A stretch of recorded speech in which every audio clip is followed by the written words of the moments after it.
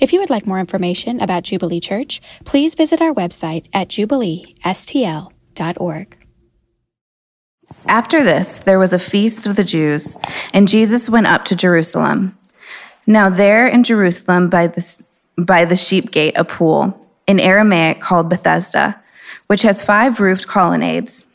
In these there lay a multitude of invalids, the blind, lame, and paralyzed. One man was there who had been an invalid for 38 years. When Jesus saw him lying there and knew that he had already been there a long time, he said to him, "Do you want to be healed?" The man answered him, "Sir, I have no one to put me into the pool when the water is stirred up, and while I am going, another steps down before me." Jesus said to him, "Get up and take your bed and walk." And at last, the man was healed, and he took up his bed and walked. Now that day was the Sabbath. Good morning, Jubilee Church. Good to see you. You could say it's good to see you too.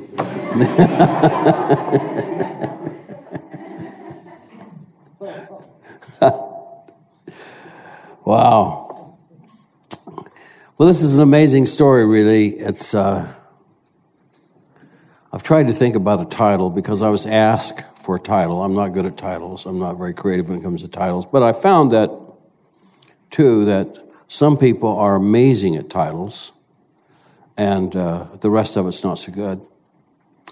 I've never been good at titles, and the rest of it's always been terrific. The sermon, that is. I want to talk to you about rediscovering your hope or reawakening your hope, or I guess I could say the title has something to do with about prayer, which is the language of desire or hope, whatever you want to choose. This is an interesting story, and it's about a place around a pool called Bethesda where it was filled with invalids and blind people very, very ill, lame people. And they would gather around this pool because mysteriously at certain times the water would be stirred up, and when they were stirred, the first one into the pool would be healed. So it's like there's a lot of hope. It's kind of like, although certainly more serious, is people that buy lottery tickets. There's a lot of hope, and it can go a long time and nothing really happens. Anyway, this is what happens. People would be gathered around that pool, and nothing would happen.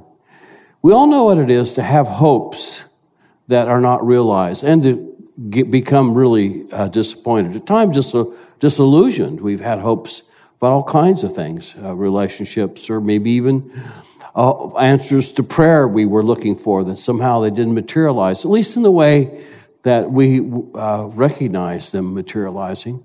Years ago, there was a film came out around Christmas time called Christmas Vacation, starring Chevy Chase. How many of you have ever heard of that film? Well, a number of you have.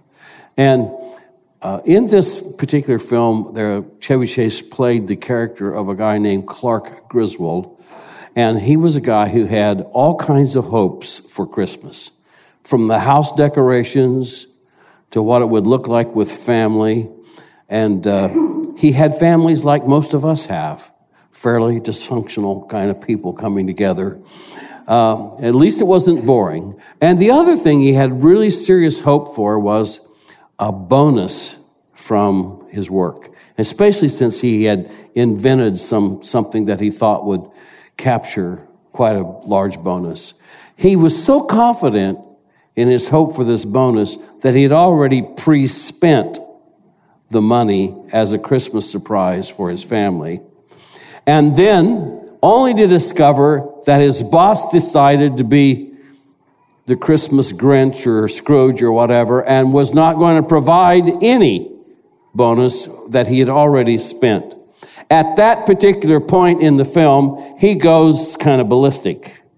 And we experience what it is firsthand to see what happens when disappointment comes to people who have had hope in something and it didn't materialize, at least the way they had hoped it was. Well, this is kind of the story here. Here's a man who'd been sick for 38 years. We don't know whether he had had an accident. We don't know how old he was. We don't even know if he was born that way. But 39 years, nearly 4 decades. And back in those days, which could be a huge portion of a person's life, could have been that most of his life is behind him. And so he was at the pool originally, believing that when the waters were stirred, that he would jump in and get in. Somehow he could be healed. Something had happened over the process of years. It's easy to get identified with something about us that's really not true of us, but it merges together. So we use terms like, well, that's the blind guy that's on this corner. That's the paralyzed guy that sits at this gate. And so something about his illness and him kind of merged into one sort of identity. That's who he was. I don't know what brought him back to this pool of Bethesda. I mean, he'd been there a long time, the Bible says, and nothing seems to be happening for him. Did he come out of continued hope and endurance of hope? Or had it just become habit? And I think we have some hints whenever we look at the scripture reading this morning. Because he did not he wasn't able to maintain hope. Now, most of us in this room could understand that. If you'd been sick for that long, a long, long time, and you've come to this pool and nothing is happening, you can understand the loss of hope and the difficulty in trying to maintain it. Things did not change for him over a length of time. Some of us in this room are afraid to hope because we've had too many disappointments. We've hoped for things and they've not happened. I prayed for a man and he confessed to me that he tried not to expect too much. He found it difficult to hope and receive promise for fear of disappointment because disappointment had been far too painful for him. And I've prayed for things that I've hoped for that hadn't materialized. At least they haven't materialized in a way that I've recognized them. And I may find out on the other side of the grave in eternity that God really did do something, but he did it differently than what I had imagined it to be. John Eldredge said, we cannot live without yearning, and yet yearning sets us up for disappointment. We all know what it is to be disappointed. Whether from children right straight through to old age. You know, I've seen many kids in Walmart disappointed and some that should have been. Anyway, we can have a hope that leads to disappointment.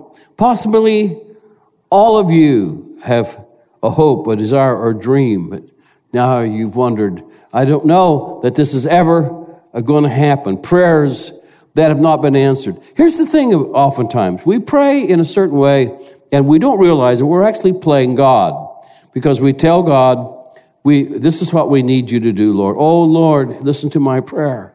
I need this, and I need it in this way. And if we could just have it by this time. In other words, you iron out all the details for God. And what it really ends up being is you are actually God yourself. You're playing God. You're telling God how to do his job, rather than just leaving it to him. And then therefore, there's no reason we would not recognize the answer if they did come.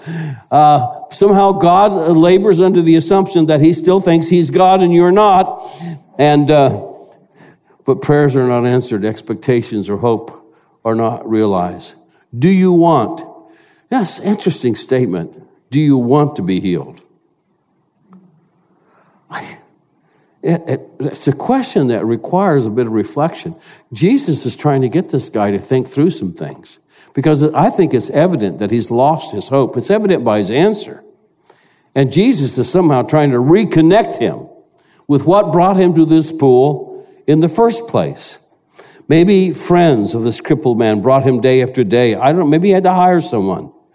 But Jesus' question is one that needs an answer. Do you want to get well? What do you want? What have you hoped for? What have you prayed for? I'm intrigued by those words. Do you want? Do you desire? Is Jesus really interested in your wants and in your desires? Think about it. Let's say Jesus comes to you today in this very moment, stands before you and says, what do you want? do you want? It's an amazing thing that God would actually propose a question like that. Well, what it is, actually, it's an invitation to us to make our requests known unto God. He invites us into his world. Now, the crippled man originally come to this pool of Bethesda because he wanted to get well. And he had been ill for 38 years. He wanted to be well. And imagine what he thought when this question was being asked. Imagine if there are other people around about listening to the question. They might have thought it's fairly cruel. This guy has been crippled for 38 years. And he's at this pool where people get healed. And it would seem like kind of not a politically correct question. Do you want to be well? But it seems impossible because he's wanted for a long time and nothing's happened. In fact, it seems like nothing is going to happen, especially he's getting up there in years. It's been nearly 4 decades. Been there a long time. But Jesus' question was for the purpose of taking him back to an original hope that evidently had died and waned. And how many of us, over a process of time, that have wanted something, prayed about something, even believed we've had a promise from God about something, but it hasn't happened. And after a while, we kind of give up on it. It kind of goes dormant. That hope goes dormant. And it goes to sleep on us, as it were. It takes him back. What do you really want? When did hope become disappointment for him? I don't know. But it's interesting, his answer. When Jesus said, do you want to be healed? This is what he said. I have no one to put me in the pool. And when the water is stirred up, before I can get there, basically somebody else beats me to it. Jesus was trying to point him back in the direction of his original desire.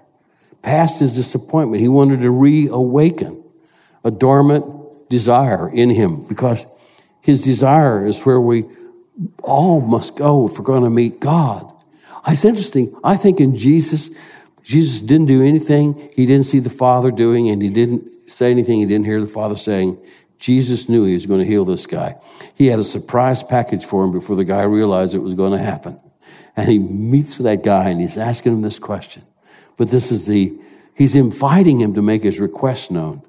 And this is the answer that he gets. You see, God always responds to passion and desire. Son of David, have mercy on me. And he hears that voice out of a multitude of other voices. See, passivity is an enemy. It's a statement of fear and doubt and non-belief.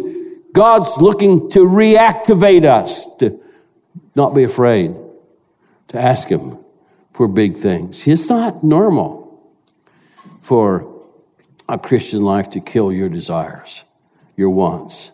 He's asking for you to make them known to him. In fact, it's the religious that want to tie. You know, the word religion actually means to tie back. It's the Pharisees that were legalists who wanted us to believe that desire is bad. But you don't see that in the Bible. For instance, the prophet Isaiah, in Isaiah 55, he says, come everyone who thirsts, come to the waters, and he who doesn't have any money, come buy and eat. Come buy wine and milk without money, without price. Come on. Why do you spend money for that which does not bread, or labor for that which does not satisfy? Listen to me diligently. Eat what is good. Delight yourself in rich food. He's saying, come on.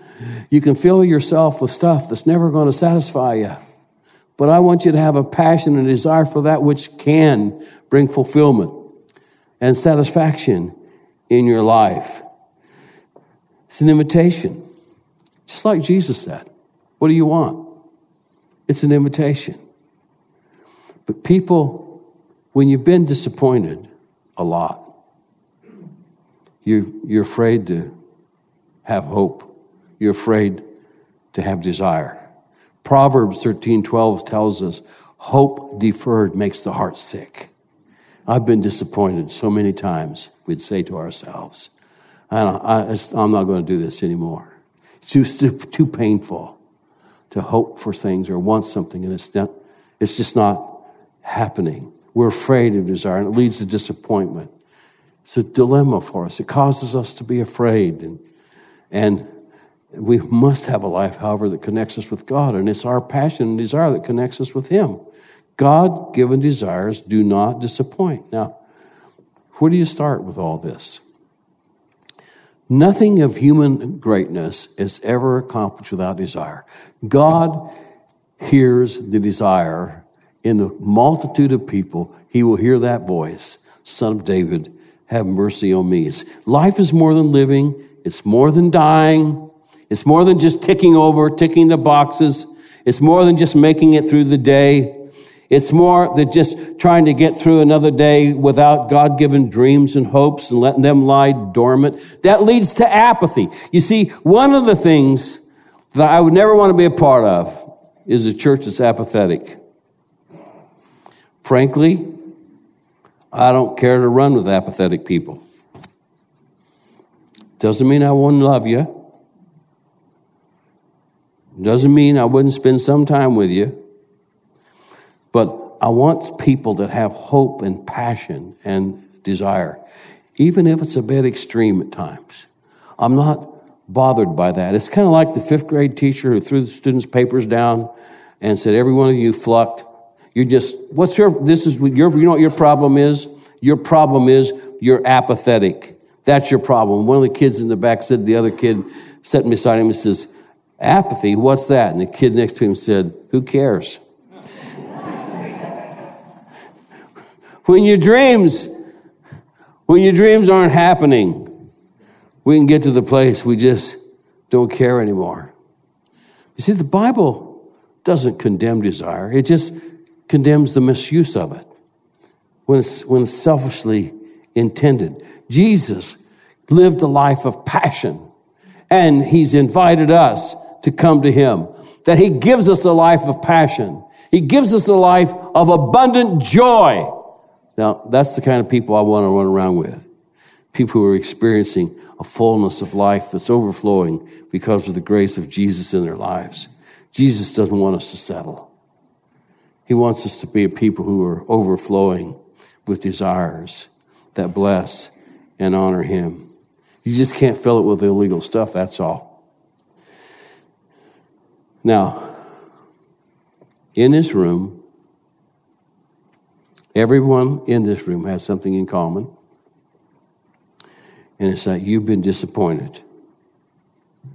And some of us have been very disappointed. Relationships have not worked out for us. And some of us are disappointed that people have violated trust. And we've said to ourselves, I'm never going to do that again. I'm never going to trust them again. And some of us in this room have prayed about things, and we've asked God for things, and they've just not happened. They haven't materialized. And the disappointment can be so painful that what you actually do is pull back from God, and you pull back from hoping, because somehow it's just too painful to have hope again, or to trust again, or to believe that somehow your dreams and desires will ever come to pass. For some of us, it's been a long time we've been at that pool, and it's not happened for us. Jesus wants to change that for you today. He wants to speak to you today. He wants to reawaken a desire and a passion in you again. He wants to stimulate hope in you again.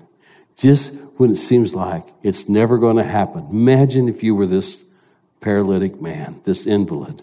It just seemed like it's never going to happen. Standing before him in a couple of seconds, he's going to be up, and he's going to be walking, and he's going to be healed. God had that for him. And I've seen at times, whenever the situation was the most hopeless, to my surprise, God broke in and he did something.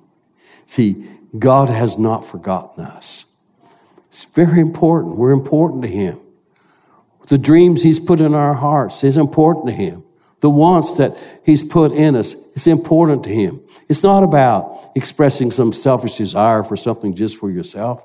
It's something that God has stimulated in your own heart. And this thing seems like there's so much against us. There's some in this room that you've dealt with habits that you've wanted to break, sinful issues that seem to be reoccurring. And you've asked God, take this away from me. Help me. And it seems like reoccurring things come. And they come. And eventually you end up losing hope. And you think, well, I guess it's just the way it is. I guess it's just the way I am. And God wants to say to you today, it doesn't have to be that way. I think today he wants to come to you and stimulate faith in you again. He wants to reawaken a hope in you again. He wants to invite you to make your request known to him again. You see, one of the ways that you know, I'm going to give you a test. Have you let desire, your wants, have you let it fade because of previous disappointment and expectations not realized? Well, let me help you here. Because one of the ways that we know whether it's truly faded in our life, it's a test that's absolute. Are you ready? Here's how you know. Prayer is always the result or the language of desire. Prayer. Now let me go into this a bit. Friday night, as Greg has announced, and your enthusiasm expressed, Friday night is prayer night for Jubilee Church. Friday night is the night when we gather, and as a church, we express our desire to God. When we don't have interest to pray together, you know what it's a statement of? It's a statement that we don't have desire anymore, that we've kind of given up that prayer really works. It's because prayer is always the response of faith. We believe God is interested in our desires, and he wants to prosper his cause through us. The question is, what do you want? It's an invitation from God to make our request known to God. And when we gather Friday night, we're responding to an invitation from God. It's like Jesus saying, do you want to be well? Jesus is saying, what do you want? And we gather as an acknowledgement of faith that God hears. And he does answer prayer. It's a response of faith. And a church that doesn't pray has ceased to want. It's given up on wanting. It's ceased to want anything from God. It's ceased to believe. When the prayer meeting wanes, then I'm really concerned, because it means we've ceased to want anything from God. No vision or purpose or real direction. It's living in the realm of practical possibility. I find that boring. If this church is only pulling off stuff of what any other group could pull off without Jesus, then it ceases to be a church. What makes us unique is the presence of God, our confidence in him. Our hope is in something greater than what we can produce with our own effort and ingenuity. And so we come to pray. That's why we pray. A praying church has embraced the impossible and living in the realm of the supernatural. And we're expressing our faith in a God who not only hears us, but he does miracles. And he's present, and he's active, and hearing and making known to us his will, and he's stimulating our desires. There's an interesting story in 1 Chronicles about a guy named Jabez. And it's 1 Chronicles 4, 9, and 10. And it goes like this.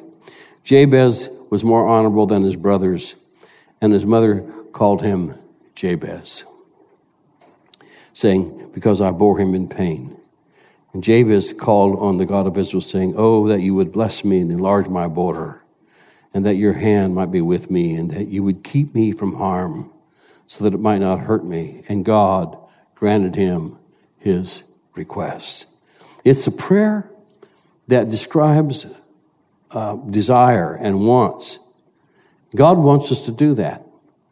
He's pretty responsive to passionate hearts that believe he can do anything and willing to express that to him. It's a channeling of our desires into God's desires. And the Bible said God granted him his request. Lord, bless me, he says. Now, when I first read that years ago, I thought, well, that's a selfish prayer. Lord, bless me, enlarge my borders. It sounds selfish. But as I've examined it closely, I've come to understand it. No, it's not selfish. It means, Lord, I desire so much of you what only you can provide, and you only provide good things and things that won't hurt me. You won't respond to my selfishness and give me something that enhances my selfishness and hurts me. I want to make an impact for you, O Lord. So enlarge our territories. We want to be enlarged in order to make an impact. Don't you want to make an impact? Don't you want to make an impact on your family or your friends or neighbors or workmates or people you come across? You want to make it? Yeah, we want. Lord, today, bless me when I leave my house and whoever I meet. Lord, may I make an impact and have an influence. I want this for Jubilee Church, for you as individuals, for us as a community. I want to see Jubilee Church enlarged and be blessed. You see, one of the worst things can ever happen to a church is that you're ignored or unknown. I want Jubilee to affect the city. I want Jubilee to start some more churches. I want Jubilee to have more locations. Why? We're not building a personal kingdom here. For the glory of God, I want to see lives changed. I want to see people broken from addiction, families restored, children come to know Jesus. And I want to see people saying, there's room at the table for me to serve in this church and to be trained and to be a part of the mission that God's called us to be a part of. I want people to meet God when they meet us. Have you ever, years ago, men's cologne was more popular than it is today. But years ago, I remember some guys put on so much cologne that they announced their presence before they physically came through the door, you know. It's kind of overwhelming. Guess what? I want that for you. I want the presence of God to be so evident in your life, the sweetness of your presence, the attitude, the glory of God being upon you in such a way that when people meet you, they're meeting Jesus. I want that. I want to see you prosper in a ministry that God's called us all to. It's not just a few. He's called us all to. I want to see you do well. So that prayer for enlargement is a great prayer. When we come Friday night, let's pray for that. God, enlarge us, please. Enlarge my influence. Enlarge Jubilee, oh God. I want that. I want you to spiritually prosper, and I want your children and family to come to know Jesus. And I want you to find fulfillment in God's purpose. But then he says, but keep me from harm. I don't want your blessing to be so much that somehow in such a way that I take it personally as that somehow I'm great. No, keep me from harm. But bless us. I don't want anything to hurt you or me. I've got a dream and a desire about you at Jubilee Church. I pray these things to God. And sometimes I've prayed for us. I know they're not totally righteous prayers. Maybe they're tainted a bit with my own flesh and desires. Well, God's able to somehow dissect that and sanctify them and pour them back into my heart. Jesus sanctified the prayer of this afflicted man. He didn't pray a very good prayer. Let's face it. Jesus said, do you want to be healed? And he said this is his prayer back to Jesus. I have no one to put me in the water. Now, that's not a very faith-filled prayer. He said, I can't make it happen, so it ain't going to happen. That was his prayer. And Jesus said, arise and walk. Isn't that amazing? The marvelous grace and mercy of God that even when you don't pray right, he can see past that and sanctify your prayers and still do something amazing. He cleanses my desires. I love that. Keep thirsting. Keep desiring. Let's not be a people that settle and become apathetic.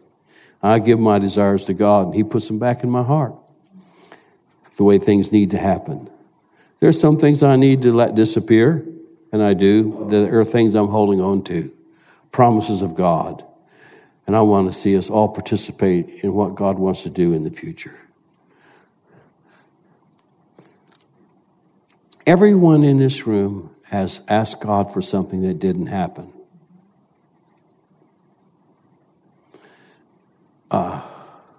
I've been on this earth for several decades now. And I've asked God for some things real important to me that haven't happened. I've prayed for certain members of my family. Linda and I have prayed, and not happened. And I feel like I'm living with promises that God gave me way back when. And we've prayed these promises, and they haven't happened. And there have been periods of time where we just kind of went into ticking over mode. Because it's painful to have unrealized hopes. And like this man, it can look like there's no progress being made. Last week, I was talking to Linda, and I said, you know, we could die. We're all going to die, by the way. Let's just say, we could die before these prayers are answered. But guess what? Our prayers never die. I said, we may not see, we could. I'm not using this as an excuse to give up hope at all, but it's rekindling our hope. We may not see the realization of certain things, at least in the way we find recognizable this side of eternity. But when I read Romans 8, our prayers never die. That's a whole other story. Rather, Revelation 8, our prayers never die.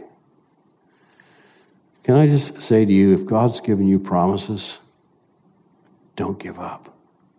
So guess what we did? We threw another log on the fire and we rekindled our hopes and the promises that God's made to us. Will you do the same? You got certain things that haven't happened you prayed for? A little disappointment it hasn't. Honestly, if we admit it, we're disappointed in God. Will you throw another log on the fire today and realize that Jesus stands before you and he says, come on now. I know it's been a long time, but what do you want? He wants you to go back to that original hope that you had. Brian sent an email out to all the leaders this week, and I'll give you a heads up breaking news, and he'll talk about it next week in detail. And he's wanting us to engage in a season of prayer in January 8th through 29th, 21 days of prayer and fasting. And he's going to explain to us how all that works. But in one of the statements in his email, he said, we need, I love that, we need a significant season of prayer and fasting. And it's pretty exciting. We're going to start the year that way. Isn't that amazing? 21 days, praying, fasting, and we will reconnect with God. This church is going to be a different church after that. We're going to reconnect with God. We're going to hear what he may say, and we're going to reconnect with God-given desires in those 21 days. What do you want? That's what Jesus says. Well, we're going to speak to him what we want, because he's going to speak to us what to ask him for. The language of desire is prayer. And this is how you know whether your passion, your desire, your want has died and gone dormant in your life, is you don't pray about it anymore. But when you pray, that's the language of faith. It's the language of desire. It says, I won't settle. I want what only God can do. Amen? Why don't you stand up?